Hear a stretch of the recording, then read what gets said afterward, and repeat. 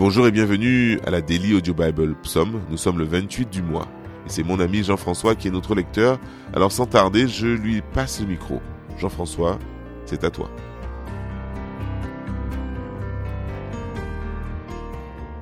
Psaume 147. Louez l'Éternel, car il est beau de célébrer notre Dieu. Car il est doux, il est bien séant de le louer.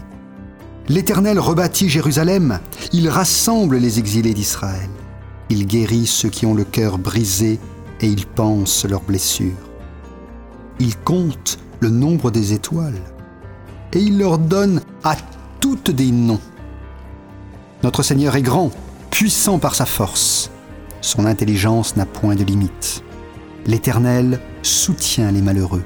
Il abaisse les méchants jusqu'à terre. Chantez à l'Éternel avec action de grâce. Célébrez notre Dieu avec la harpe.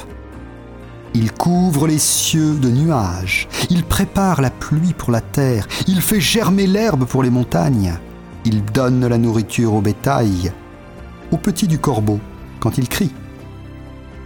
Ce n'est pas dans la vigueur du cheval qu'il se complaît. Ce n'est pas dans les jambes de l'homme qu'il met son plaisir. L'Éternel aime ceux qui le craignent, ceux qui espèrent en sa bonté. Jérusalem, célèbre l'Éternel. Sion, loue ton Dieu, car il a fermé les barres de tes portes. Il bénit tes fils au milieu de toi. Il rend la paix à ton territoire. Il te rassasie du meilleur froment. Il envoie ses ordres sur la terre. Sa parole court avec rapidité. Il donne la neige comme de la laine. Il répand la gelée blanche comme de la cendre. Il lance sa glace par morceaux. Qui peut résister devant son froid? Il envoie sa parole et il les fond. Il fait souffler son vent et les eaux coulent. Il révèle sa parole à Jacob, ses lois et ses ordonnances à Israël.